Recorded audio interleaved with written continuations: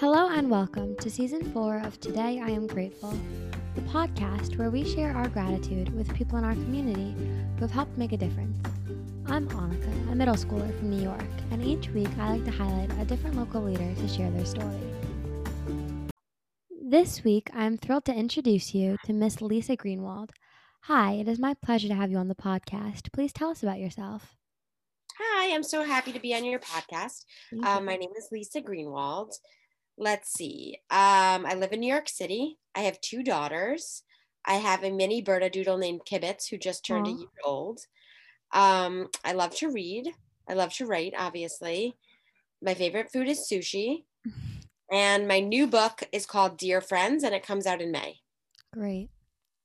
Well, what inspired you to choose writing as a career?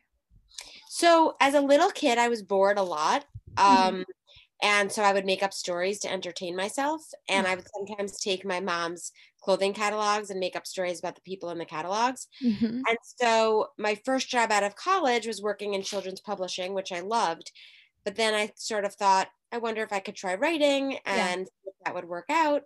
And I went to the new school and then I started writing for children. And here we are. And it works really well because I still love to make stuff up. Yeah. Well, it sounds so amazing.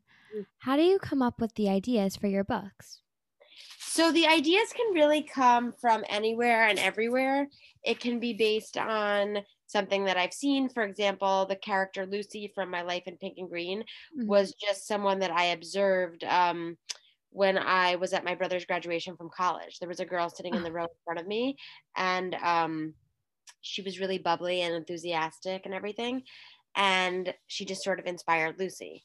And other books are just sort of taken from things that I'm thinking about. I spend a lot of time thinking about friendship. I spend a lot of time thinking about family and mother-daughter relationships. And then they sort of just grow from there.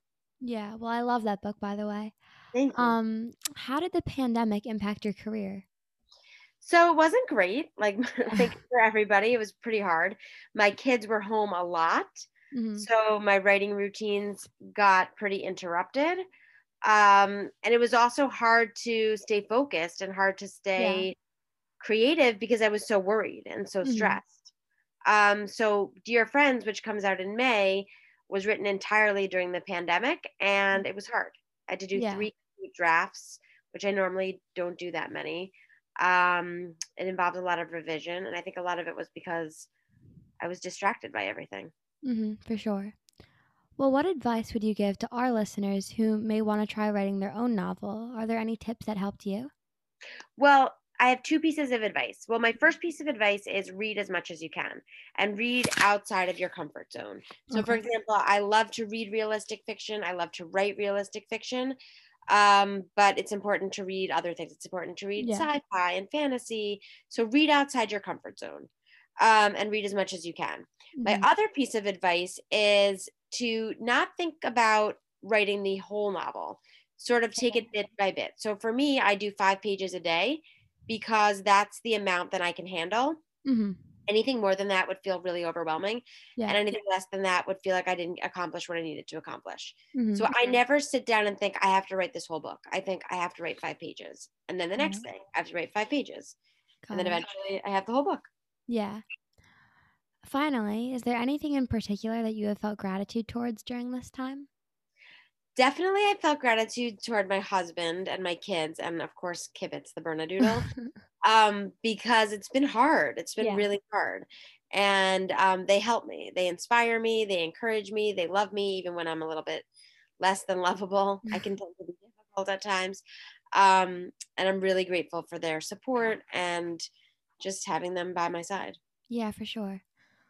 Well, thank you so much for joining us. We are really grateful to have people like you who are helping us through this time. Please stay safe, and we'll see you next time. Thank you so much. This has been so much fun. Of course.